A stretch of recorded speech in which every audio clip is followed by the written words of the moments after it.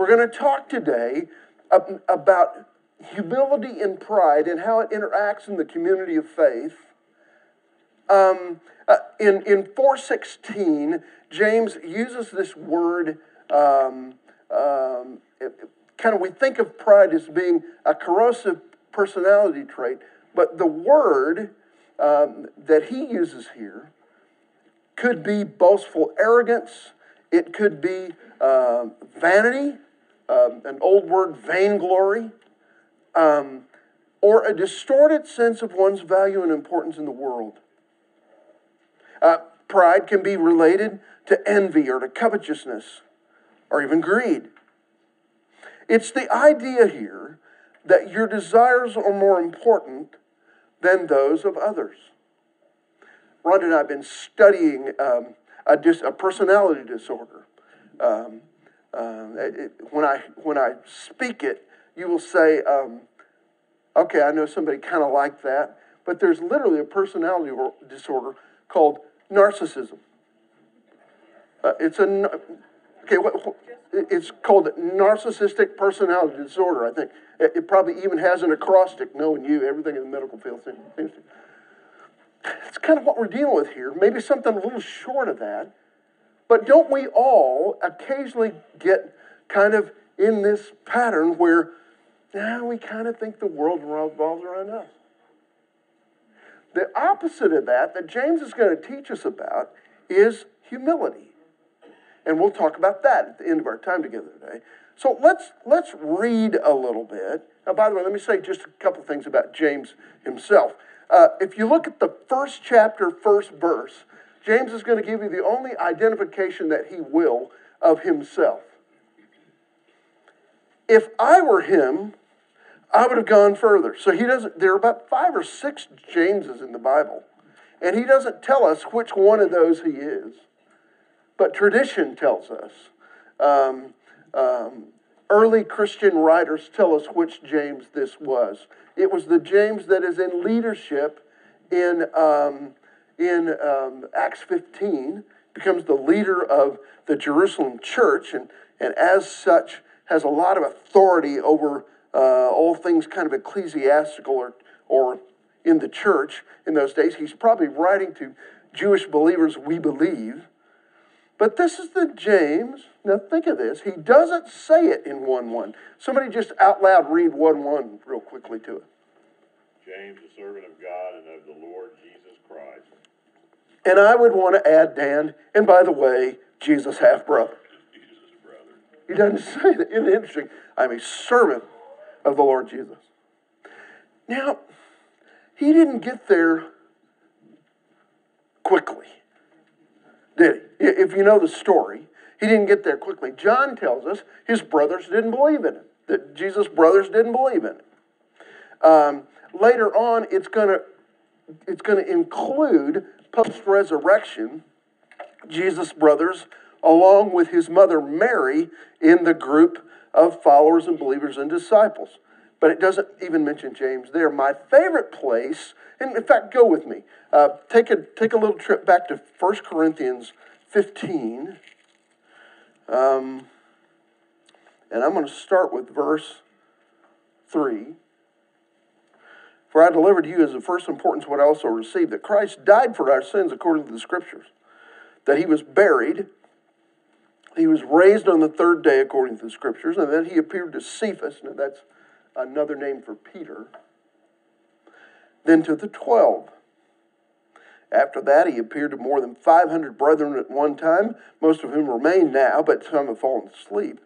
Then he appeared to James. That's our author here. Then to all the apostles. Now, and Paul goes on to say, and lastly, to me. So the idea here is, and here's another one of those things that I would like to see the videotape of when I get there. I want to see Jesus appearing to his doubtful brother James after the resurrection. Wouldn't you like to have a synopsis or a manuscript of that conversation? Hi, brother. How you doing? What are you doing here? Yeah. And he becomes a believer. How wonderful. By the way, that there is some indication, think about this, okay? There's some indication that James may have been the only, or maybe some of the other brothers, but may have been the only person Jesus, by the way, this is not in the notes, so don't send me ugly email on this, okay? James may have been the only person Jesus appeared to after the resurrection that wasn't already a believer. Think about that for a second. Paul. Okay. I knew somebody, there's the ugly email already starting, okay? But think about it this way, okay? A physical visitation to those who did not believe. It's pretty rare. But James is one of those that he picked up and said, it's going to be really important that my brother get this. Okay? That's who we're talking about here. Now, Steve Blair, would you go to James 4 and read the first 6 verses for us? What causes fight and quarrels among you? Don't they come from your desires and battle within you? You want something, but don't get it. Kill and covet, but you cannot have what you want. Quarrel and fight. You do not have because you do not ask God. When you ask, you do not receive because you ask with wrong motives, and that you may spend what you get on your pleasure. You adulterous people, don't you know that friendship with the world is hatred toward God? Anyone who chooses to be friends with the world becomes an enemy of God. Or do you think Scripture says without reason that the Spirit He caused to live in us envies intensely? But He gives us more grace. That is why Scripture says, God opposes the proud, but gives grace to the humble.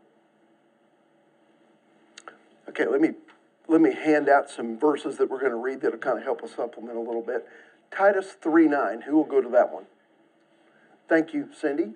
Matthew 5, verse 21 and 22. Who'll get that one? Sally, thank you. 1 John 3:15. Not on the outline. Who'll get 1 John 3:15? Dan, would you go look for that one? 1 John 3:15. We'll get there. It'll be a few minutes. We'll get there. John 10:35. Thank you, Julie. And 1 Peter 5:5. Anybody get that one? Thanks, Darren. Okay, now I think that'll get us kind of down the road a little bit here. Now, by the way, when you're reading, I mean, boy, talking about picking up right in the middle of a guy's thought, as James 4 begins, it's like, okay, James, don't hold back. Come on. Man, tough talk, right? But necessary talk here. Some really tough language here. And he's going to use 2 words in verse 1 that we'll drill down on just a little bit. The idea of the first word here, quarrel, is the idea of confrontations. The kind that you don't like. The kind that you walk away from and think, what just hit me? So that's that first word. And then the second word here, so quarrels and conflicts, what 2 words are used in your Bible? Fights and quarrels. Fights and quarrels. Okay, so the second word then is, one definition, a nasty exchange between rival people. Okay? Now, Paul goes after this a little bit in his teaching in Titus. Who's got Titus 3:9? Thank you, Cindy.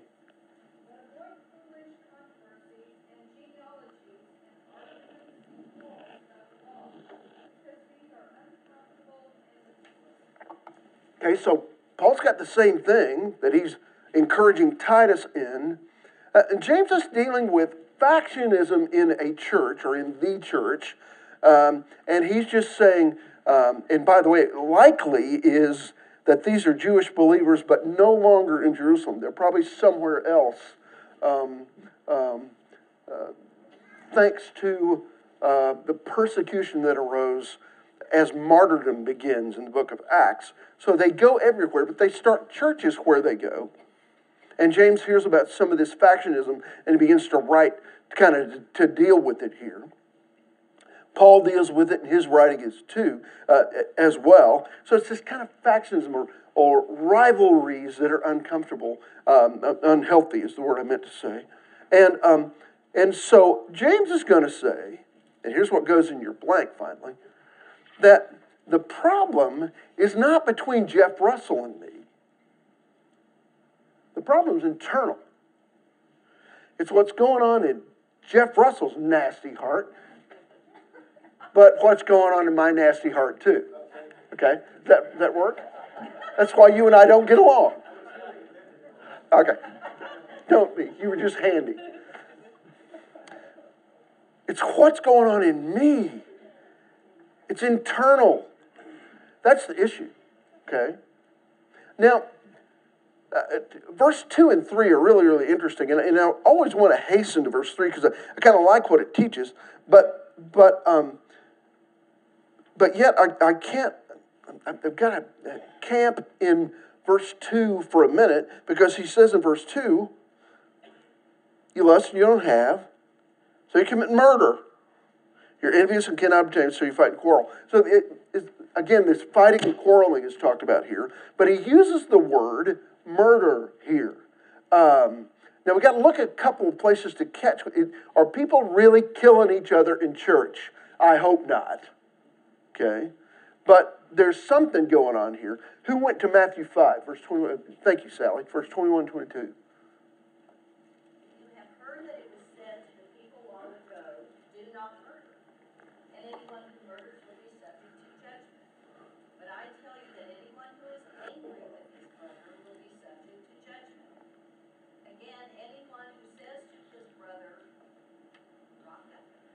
Yeah. Is answerable to the Sanhedrin. But anyone who says, you fool, will be in danger of the fire of hell. What Jesus is going after here, in the greatest sermon that was ever preached, he's going after those who attack others in an ad hominem way, if you know what that term is. They go after, well, you see this all the time. Reported on in the news. They'll cut to cameras with somebody, and they don't talk about the issues at all. They just talk about each other. I'm not going to go after the issue. I'm just going to talk about, well, you're ugly and your mother dresses you funny. We're not going to talk about the issues. We're just going to get ugly. That's kind of the thing here. And Jesus says, in this wonderful, for verse after verse after verse, he's dealing with, you've heard it said, but I tell you. You've heard it said, don't murder, but I'm telling you, don't be ugly to your brother in your language. Don't be murderous in speech. Okay, now 1 John 3, verse 15 is going to deal with this as well. Now, one of the things I read said that what may be the problem here, what may be the basis of the argument, is they're arguing over, this never happens in churches today, certainly not in our church, right? But they may be arguing over the use of church funds. Wow. How many things have I gotten in the middle of in 42 years of ministry that had at its basis, well, why is the church spending money on that? Okay, I better not go much further with that. But you get the point. And they get mad at each other over it. To the point of, James says, Jesus says, Paul says, you're committing murder. Wow. Not with your hands, but with your words. Now, look at verse 4. There's something I want you to talk about for just a minute, and I want you to help me understand it. So, by the way, the implication seems to be that selfish prayers have little effectiveness. That's the idea there. I forgot to fill that one in for you. And it says here in verse 4 that we've got to choose between friendship with the world and friendship with God. So I'm going to read it one more time, verse 4. You adulteresses, by the way, there's a lot of precedent of that in the book of Hosea and other places. The idea that if you're following the world, you become kind of adulterous. That's kind of the idea. You adulteresses, do you not know that friendship with the world is hostility toward God. Now, here's what I want you to talk about. Therefore, whoever wishes to be a friend of the world, make himself an enemy of God. Would you just spend a couple of minutes at your table talking about what that could mean? Because I think this is critical for us to get. Would you spend a couple of minutes, I'll shut up, and talk about what does it mean that being a friend with the world means hostility with God? How do I live then within that? Okay? Look at 4:4 toward the end of it. Whoever wishes to be a friend of the world makes himself an enemy of God. Take a minute and do that.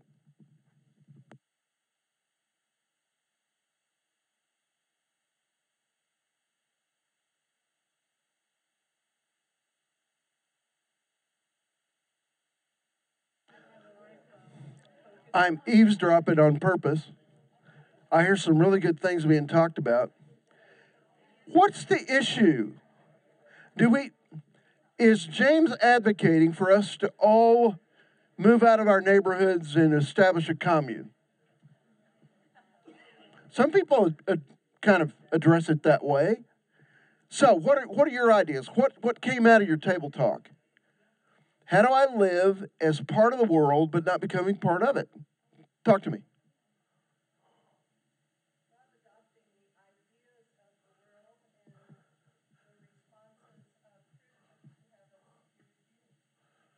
Okay, so one of it is not adopting the ideals or the philosophies of the world. Okay, keep going. So don't adopt the world's value system. By the way, I'll make a recommendation to you. You might want to do something that I chose to do a couple of years ago. I just got tired of watching award shows.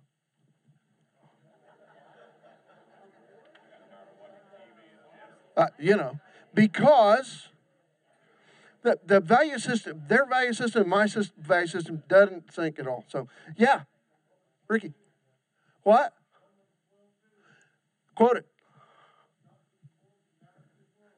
There you go. Okay, there you go. Now, here's the issue, though. Here's what I hope you drilled down to a little bit. So does that mean that I need to be completely disinterested and disengaged with the world around me? I phrased that as a rhetorical question, didn't I? See, the issue, I think, is that Christians are going to find it difficult to win the world for Christ if I withdraw from it completely. But I can't let it affect me. Community participation, having non-Christian friends, neighbors, that's not spiritual adultery. That's not what's being talked about here. By the way, it was so bad in Hosea's day. You know what Hosea got the great privilege of doing? I wasn't going to use that word, Dan. And harlot. And harlot. Yeah. God says, go marry a prostitute, and she's going to be unfaithful to you. Interesting. As an illustration to the world, literally to the people of faith at the time. Okay, so I think you and I have kind of got to deal with this. Now, in verse 5, he says, he kind of raises this question of does the Scripture speak without reason? Another rhetorical question. The question is whether Scripture ever speaks without reason. John 10:35 says the Scripture cannot be broken.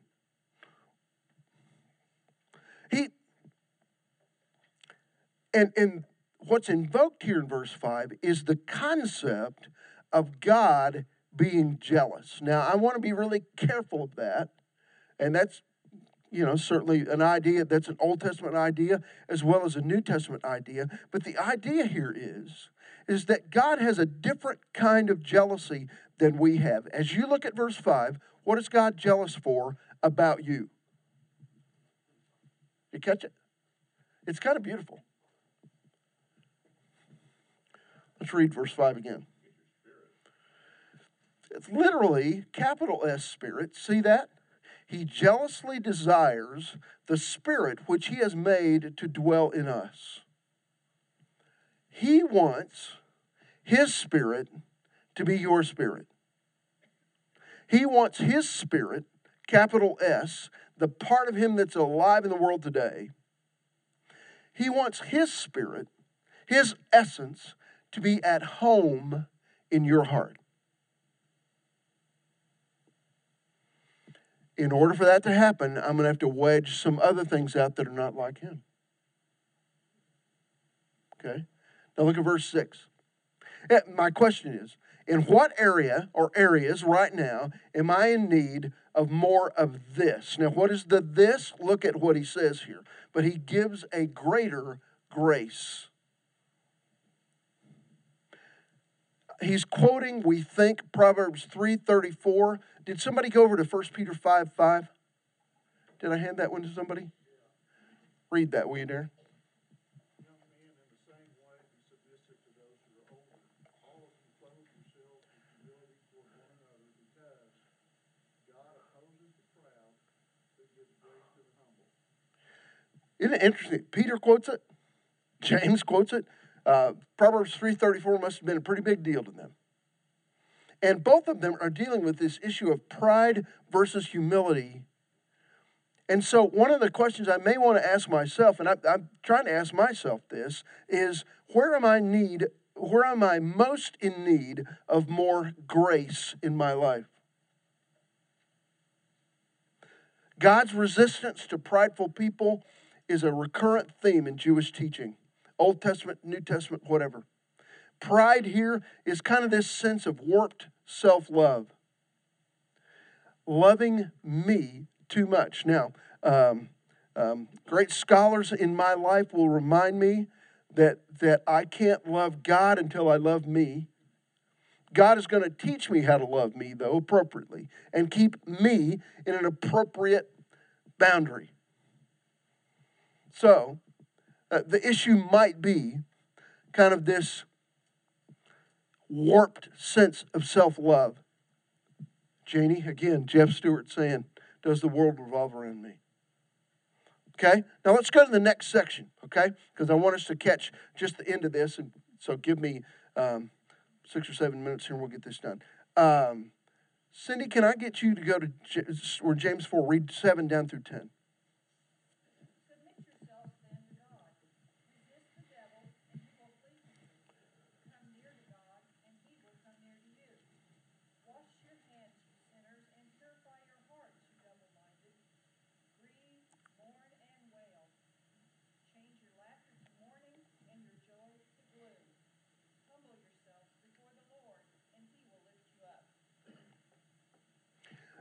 Okay, now take just that section, beginning with verse 7. Look in your Bible.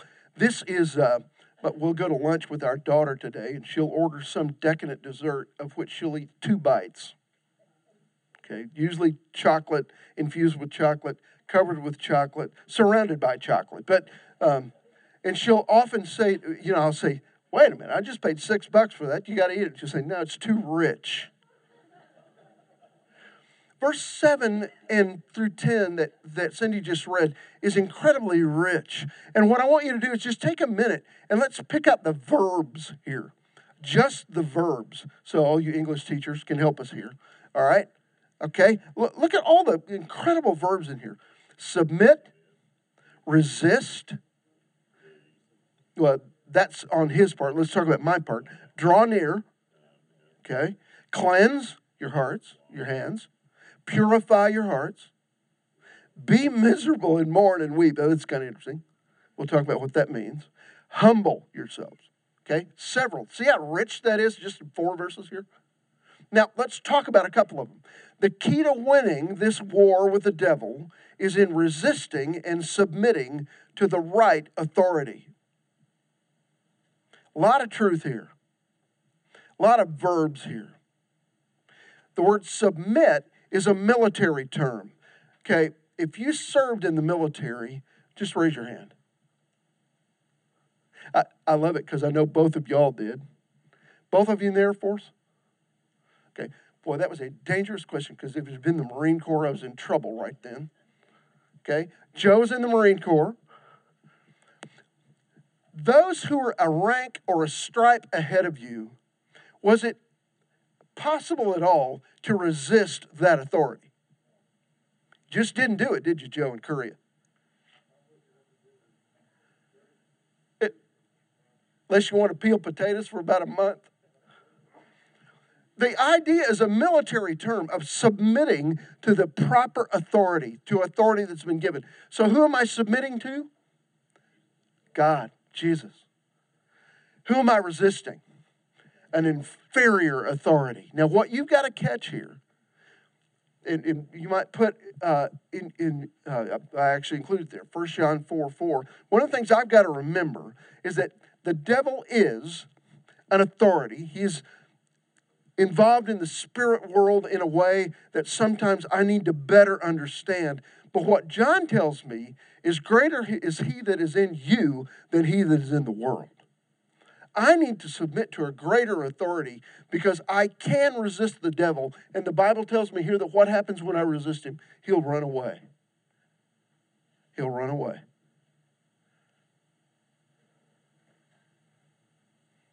Every day, we have this relentless pursuit of Satan to undo us. But if I can take orders from the right authority and resist him, he will flee. But here's the truth from verse 8. Conversely, you ready for this? God will never flee. I put a passage in there from over in the book of Isaiah, where the writer is just saying, God pursues you. He will never flee from you.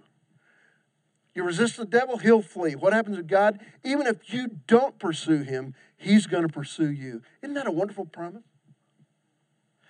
Can you remember a time in your life? I've heard enough of your stories to know maybe this is true. Can you remember a time in your life when you weren't pursuing God at all? In fact, you might have been running away from him, and yet all that time you knew he was pursuing you. Because that's how he is. Resist the devil, he'll flee. Resist God, he's going to pursue you that much harder. Isn't that wonderful? Submit and resist. God will never flee. My approach, my response then should be to approach him and to become clean. I love the teaching here in verse 8 that gives us this thought that if I draw near to God, he will draw near to me. And it begins to talk about clean hands and cleansing my heart. I was visiting a tiny baby who was premature in a neonatal intensive care unit one time. And I washed the skin completely off my hands. And Nurse Ratchet was standing near me, okay? As I gowned up, washed my hands like crazy, started to walk in to see the parents and this little baby, who had asked me, by the way, to come see them. Nurse Ratchet said, do it again. Do it again. And I probably did it 4 times before I passed her inspection. Now here's what's on the wall in some consultation rooms. Okay, ready? Here's how to wash your hands. Wet your hands with water. Apply enough soap to cover your hands. Rub your hands palm to palm. Rub your hands on top of each other, interlacing your fingers. Rub palm to palm with fingers interlaced. Interlock your fingers. Now this is like 12 steps. Rub with the back of your fingers in opposing palms. Twist your thumbs with opposing fingers. Rub your palms in a circle with opposing fingers. Rinse your hands. Dry your hands with a single-use towel. Use your towel to turn off the faucet. Did your mother teach you to wash your hands like that? Mine did not. My mom just said, it's time for dinner, go wash your hands. That was about it. Okay? James says, as you're drawing near to God, come to him with clean hands. Wash your hands. That may have something to do with the acts of my hands. And, he says, scrub your heart while you're at it. You know, my motives. I come to him with clean hands. I come to him with a clean heart. Now, the last verse, and we'll take off here in just a minute, last couple of verses, verse 9 and 10. Let me read it again. Be miserable and mourn and weep. Okay, that's enough, right? Am I going to be a Christian? I need to be miserable. No, the idea is you got to keep reading. Let your laughter be turned into mourning and your joy into gloom. Humble yourselves in the presence of the Lord, and he will exalt you. The idea is we can no longer laugh when God says repent. God will laugh with you when the time comes. He will rejoice with you when the time comes. But when God says, you got some things to change,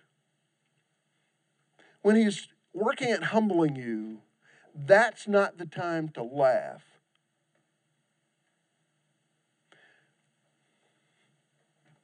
He'll draw close to me if I'll draw close to him. Repentance means self-humbling. And the result,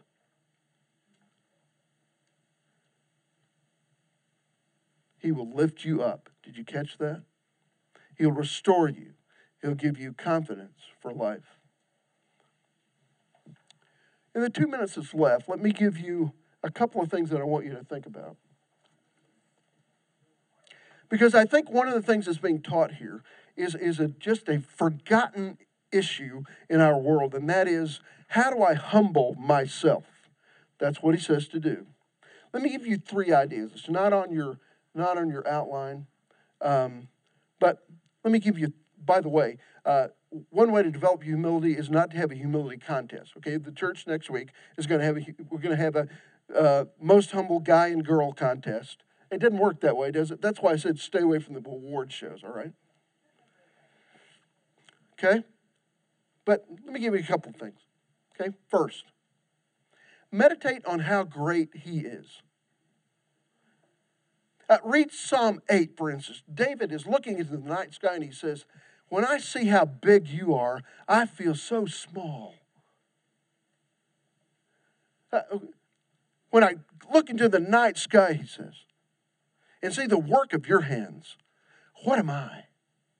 That's a good process. Reading the Psalms, studying who God is, the vastness of him, his transcendence, kind of puts me in my place. Second, remember the undeserved love and grace that God has lavished upon you.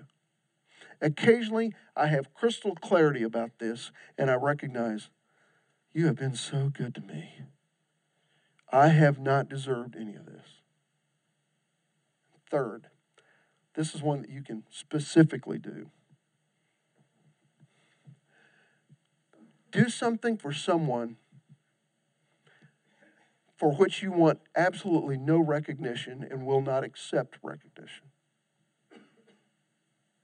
Do something for someone where you want nothing in return. You don't need to be noticed. You don't need to be recognized. You don't need someone to send you a thank you card. You don't need to be acknowledged at all. Acknowledge God. Meditate on who he is. Remember what he's done for you. And then do something without any expectation of anything in return. Develop humility is kind of the idea.